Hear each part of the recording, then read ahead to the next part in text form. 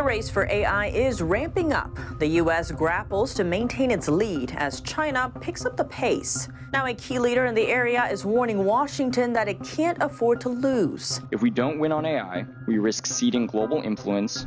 A former Secretary of State arriving in Beijing for a surprise visit. Linked to the COVID-19 lab leak theory, the Wuhan Institute is now officially barred from getting U.S. funding. The world's two biggest carbon emitters reigniting talks on climate change. This is not a one-off meeting. But just how crucial are climate talks for China as it swelters under scorching heat waves and devastating floods? Welcome to China in Focus. I'm Tiffany Meyer. The artificial intelligence race between the U.S. and China is intensifying. An AI prodigy warning lawmakers that Beijing is doubling down on this critical technology. What's at stake if America loses the battle? NTD's Juliet Song has more on that. Beijing is aiming to beat the U.S. in artificial intelligence by 2030. In a hearing on Tuesday, an AI prodigy warned U.S. lawmakers that the Chinese regime is stepping up its efforts. This year, they're on track to spend roughly 3 times the U.S. government on AI. Why are big powers competing to be the leader in AI? Just like nuclear weapons in the 60s, artificial intelligence is critical for dominating the battlefield. The country that is able to most rapidly and effectively integrate new technology into warfighting wins. If we don't win on AI, we risk ceding global influence, technological leadership, and democracy to strategic adversaries like China. Wang dropped out of MIT when he was 19 and started his own artificial intelligence company, Skill AI. For Wang, the national security mission is deeply personal. I grew up in the shadow of the Los Alamos National Lab.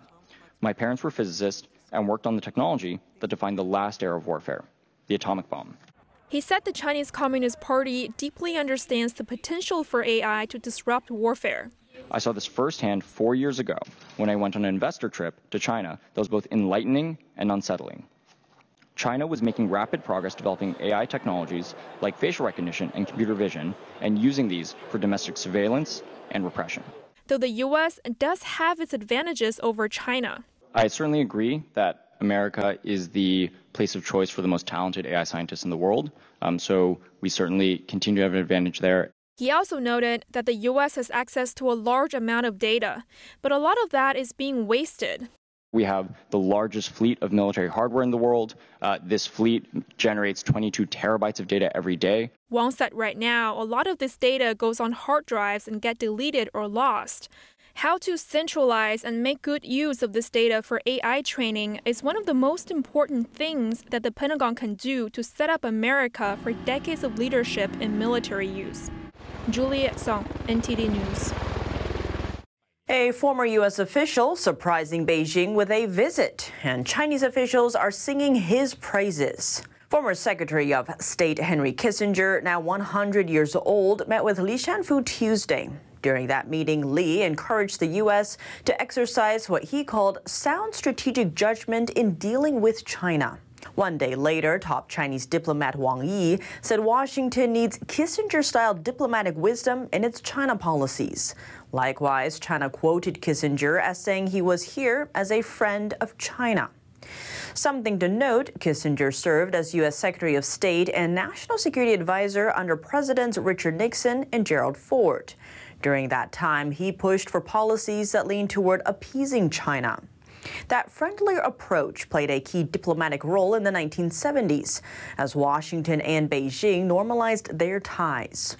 Given that history, Chinese officials received Kissinger warmly, far more so than during recent visits by current U.S. officials, including climate envoy John Kerry, Treasury Secretary Janet Yellen, and Secretary of State Antony Blinken. That's as the Biden administration continues to push for a thaw with Beijing. State Department spokesperson Matthew Miller noted that Washington was aware of Kissinger's trip, but that the visit was made as a private citizen, and the former official was not acting on behalf of the U.S. News from the White House. The Biden administration is sanctioning China's infamous Wuhan virology lab over the COVID-19 lab leak theory. Tuesday, Washington formally suspended its funding to the Wuhan Institute of Virology, or WIV. That's according to a government memo. It's among the most drastic actions the U.S. has taken on the issue so far. The decision follows a months-long investigation. In its report, the Department of Health and Human Services stated the move was undertaken due to WIV's failure to provide documentation on its research requested by the National Institutes of Health related to concerns that the lab violated biosafety protocols. Going forward, the department is also barring the Wuhan lab from doing business with the federal government. Worth noting, the lab has not received funding from the U.S. government since July 2020. Back to COVID-19's origin, evidence has hinted to the Chinese lab, while Beijing has remained tight-lipped with information about patient zero. Many reporters have been jailed for reporting on COVID-19 in the country. Some of them are still detained in China. Secret police stations in a global campaign of repression, but they're not the full story of Beijing's long arm of lawlessness. A new report exposes even more alarming links between state power and organized criminal networks. Let's dive in. An outlaw alliance, joining officials in Beijing with Chinese mafias in Europe. A report by U.S. nonprofit news site ProPublica details the pattern of cooperation between the two. The underworld figures can be smugglers, human traffickers, or drug dealers. But at the same time, they play a frontline role as the Chinese Communist Party's overseas enforcers. According to the report, the mobsters serve Beijing's police outposts in countries like Italy, Spain, and France. They're sent to hunt down and terrorize dissidents while spying on Chinese communities and turning them into colonies of Beijing's police state. These Chinese triads are unscrupulous, bottomless, and extremely brutal. Those on their radar will suffer horrible persecution. What is Beijing trading for the dark deals? Money and legal backdoors. A U.S. national security official said behind the gangsters are corrupt CCP officials. A 2011 case in Madrid, Spain, involved a local branch of the Industrial and Commercial Bank of China. The Chinese state-owned bank was charged with illegally transferring hefty amounts of euros back home. Bank officials allegedly set up a system that allowed criminals to send boxes full of euros to the bank day and night. In another case in 2010, a murder occurred in the Chinese community of Prato, Italy. One of the gang leaders there was reportedly wanted for extortion, yet made it back freely to China, his homeland. Beijing declines cooperation with European inquiries into his crimes. As a state regime, the CCP is directly allied with Western criminal organizations, and that's a whole different story. Analysts see Beijing's move as turning itself into a criminal cartel, taking a stand against Western law enforcement. The world's two biggest carbon emitters trying to reignite talks on climate change after almost a year of silence on the subject. U.S. climate envoy John Kerry on Wednesday said more work was needed with China on climate issues. That's after 3 days of talks in Beijing with senior Chinese officials. At a press conference in Beijing, Kerry called climate issues a universal threat that must be separated from politics. This is not a one-off meeting. He expressed the two superpowers should work on building a broader relationship and urged both sides to, quote, come together in order to do work not just for ourselves, but for all mankind. A report finds China emits more greenhouse gas than all developed nations combined. China's emissions are also more than double those of the U.S. The trip marks the first climate meeting since Beijing abruptly suspended cooperation with Washington on the issue last August. The reason largely seen as retaliation for the then House Speaker Nancy Pelosi's visit to Taiwan. China claims the self-governing island as its own, despite never having ruled it. Even outside the meeting room, the U.S. envoy's multi-day trip to China is heating up. Scorching temperatures are raging across much of China this week, with experts warning that the extreme temperatures could prove life-threatening. In southern China, temperatures in the city of Chongqing have hit as high as 98 degrees Fahrenheit in recent days and are expected to rise in the coming weeks. This railway station is usually a hub for the city's 30 million people. But right now, it's doubling as a cooling shelter to help keep adults and children out of the intense summer heat. Meanwhile, northern China is also getting scorched. Temperatures soared to 104 degrees in the Chinese capital. This weather is really hot. One Chinese student said she won't leave home without protective clothing. Because it's just too hot, and especially so outside. I must take shelter indoors. In June, Beijing logged over 13 days with temperatures of at least 95 degrees, with highs of over 104 on a few of them. Temperatures are expected to climb even further in July and August. China is also dealing with the impacts of Typhoon Talim, which slammed the southern coast of Guangdong province on Monday night. Extreme weather is putting Chinese citizens to the test. Officials warning the country is especially vulnerable to climate issues because of its huge population and uneven water supply. How big is that problem, and what is China doing to tackle it? Let's zoom in. Dramatic swings between extreme heat and intense rainfall are testing China's ability to cope with increasingly wild weather. Concerns are mounting of a repeat of last year's drought, the most severe in 60 years. At its peak, it affected 14 million acres of crops and losses reached billions of yuan. In June, monitoring stations across China smashed records. Northern China has borne the brunt. So how much stress is all this putting on power grids? Heatwaves spur demand for electricity to cool homes, malls and offices. That strain on supply can trigger blackouts and force factories to shut. At the same time, drought curbs hydropower, meaning Yunnan in February had to cut its output of aluminium. And last August, hydro-dependent Sichuan province had to mandate power cuts on most industrial users lasting 11 days. To boost power supply, China is approving new coal mines and coal-fired power plants. That could make it much harder for Beijing to achieve its carbon reduction goals. The intensity of the rainfall has also proven deadly.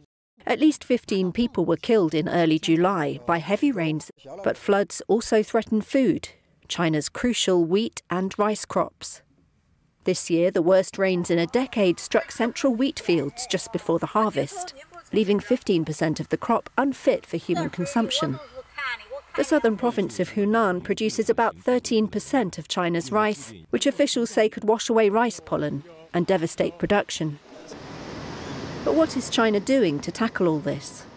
In 2015, China launched a sponge city pilot to reduce waterlogging and prevent floods, with permeable asphalt and sidewalks.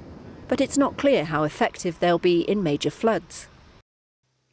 Another big story to look out for, China's stringent zero COVID-19 policy might be history, but the consequences are far from over. A leaked cremation count now giving us a glimpse into how deadly the infection truly is. But those numbers swiftly scrubbed after release. What's behind this mysterious data? And what does it say about the real story of the pandemic? That report and more coming up tomorrow on China in Focus. 10 years ago, my mom was behind bars, and my father was trying his best to save my mom.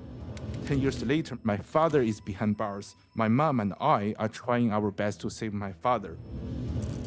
The policeman threatened to jail and tortured me. He even told me it would be a shame for your baby to grow up without a mother. I'm in US, my father is in China. This whole government, with all the power and with all the money, are persecuting my father. And I'm just nobody. They're using humans as guinea pigs to supply organs, either for their own domestic supply or to export them. There is evidence of genocide here. They're unspeakable. These things were unspeakable. They say, well, maybe this is not affecting United States citizens. It definitely is. It definitely is. And I think that the creep happens very, very quickly if you let it, because they want us to be more like them, not them to be more like us. It should concern everybody in America that they're penetrating that far into the middle of our country. We are collaborating with a regime that's on a par with the Nazis, and we're profiting by that. If that hand was being extended to you with the blood on it, would you be so willing to extend your hand in friendship or in business partnership or even in diplomatic partnership? So the big moral question of our time, are we going to do the right thing, or are we going to suffer that same persecution?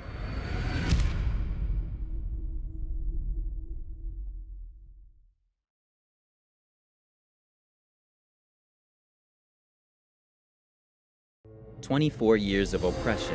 This July 20th marks another year of persecution of Falun Gong adherents in China.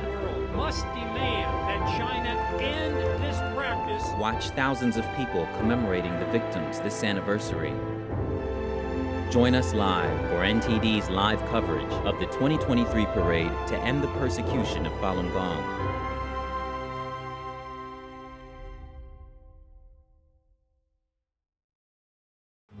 But coming up today, is China's economy in deep trouble? The country's second quarter GDP seems to be falling short of expectations, coupled with record high youth unemployment. Other headwinds blocking growth, a shrinking population, and slowing productivity. Economists say China is entering a balance sheet recession. But what would really happen if the Chinese economy collapsed? We sat down with Peter Navarro, former White House trade advisor during the Trump administration and co-author of Death by China, for details. More on that after the break, here on China in Focus.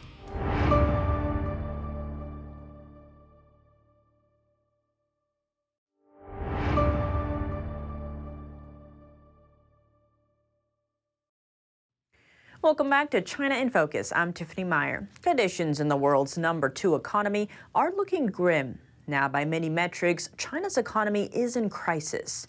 From negative sentiment among businesses and job seekers to the COVID-19 pandemic and a plunge in the property sector. What's the full scope of China's economic pain, and how could it spill over to the U.S.? We speak to Peter Navarro, former White House trade advisor during the Trump administration and co-author of Death by China, for more.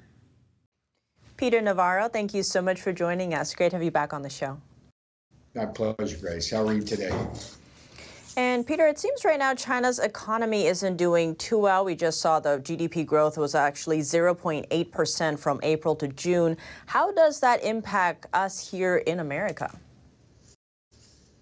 It's good for America. The economic relationship with China basically is a parasitic relationship. We run a very large trade deficit with them, and so it's very hard for us to generate prosperity when they're draining jobs and factories from here. The central problem with the Chinese economy now is Xi Jinping.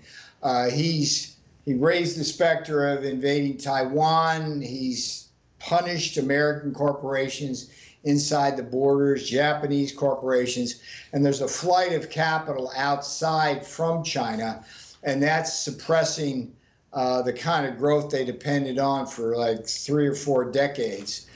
And Peter, I want to zoom in on the U.S.-China relations. It seems right now climate envoy John Kerry is the latest to visit China. This follows Treasury Secretary Janet Yellen and Secretary of State Antony Blinken recently.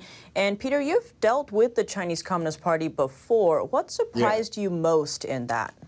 The game plan, which they tried to pull with us, is talks. They love to talk because the status quo favors China. The status quo economically is one in which they engage in all sorts of mercantilist trade policy. I call them the 7 deadly sins. It's the counterfeiting and piracy, the forced technology transfer, the currency and manipulation of state-owned enterprises. And they are just totally resistant to any kind of change. So what happened with us is they tried that garbage, and Trump would impose tough tariffs and sanctions on them. So it didn't work with us. But now what I see with the Biden negotiations, first it was Secretary of State Antony Blinken, then it was Treasury Secretary Yellen, now it's Kerry. They are falling into the Chinese trap of endless negotiations. And Peter, speaking of these endless negotiations, how should U.S. officials deal with China? Well, look, the lesson of the Trump administration was simply that they want to talk endlessly, and even when you get them to agree to something, they don't abide by that. So what that is simply is a recipe for decoupling the economy of the United States and China, going about our business, imposing tariffs and sanctions until China behaves in a way which is inside rather than outside international norms. There's really no point in talking with the Chinese. The Chinese only understand doing. And that's what Donald Trump did. That's what Joe Biden is not doing. And that's how you deal with communist China. How risky is doing business in China now? Well, I go back to circa 2008, shortly after I wrote my first book on China called The Coming China Wars.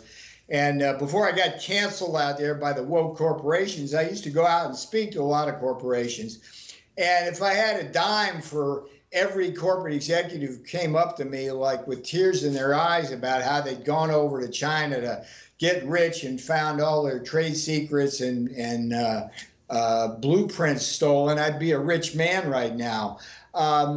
This has been going on for a very long time, but it's an escalation now, and it's really insane for any foreign nation to invest on Chinese shores anymore. There's simply too much geopolitical risk. Any American company operating in there is going to have the same fate as what happened when Hitler went into Poland and started World War II. And on that note, it does seem we are seeing kind of two different messages. We saw Elon Musk there recently, Bill Gates being warmly welcomed by Xi Jinping, China's Communist Party leader. How do you read that dynamic? Well, Bill Gates is treasonous. That man is not an American.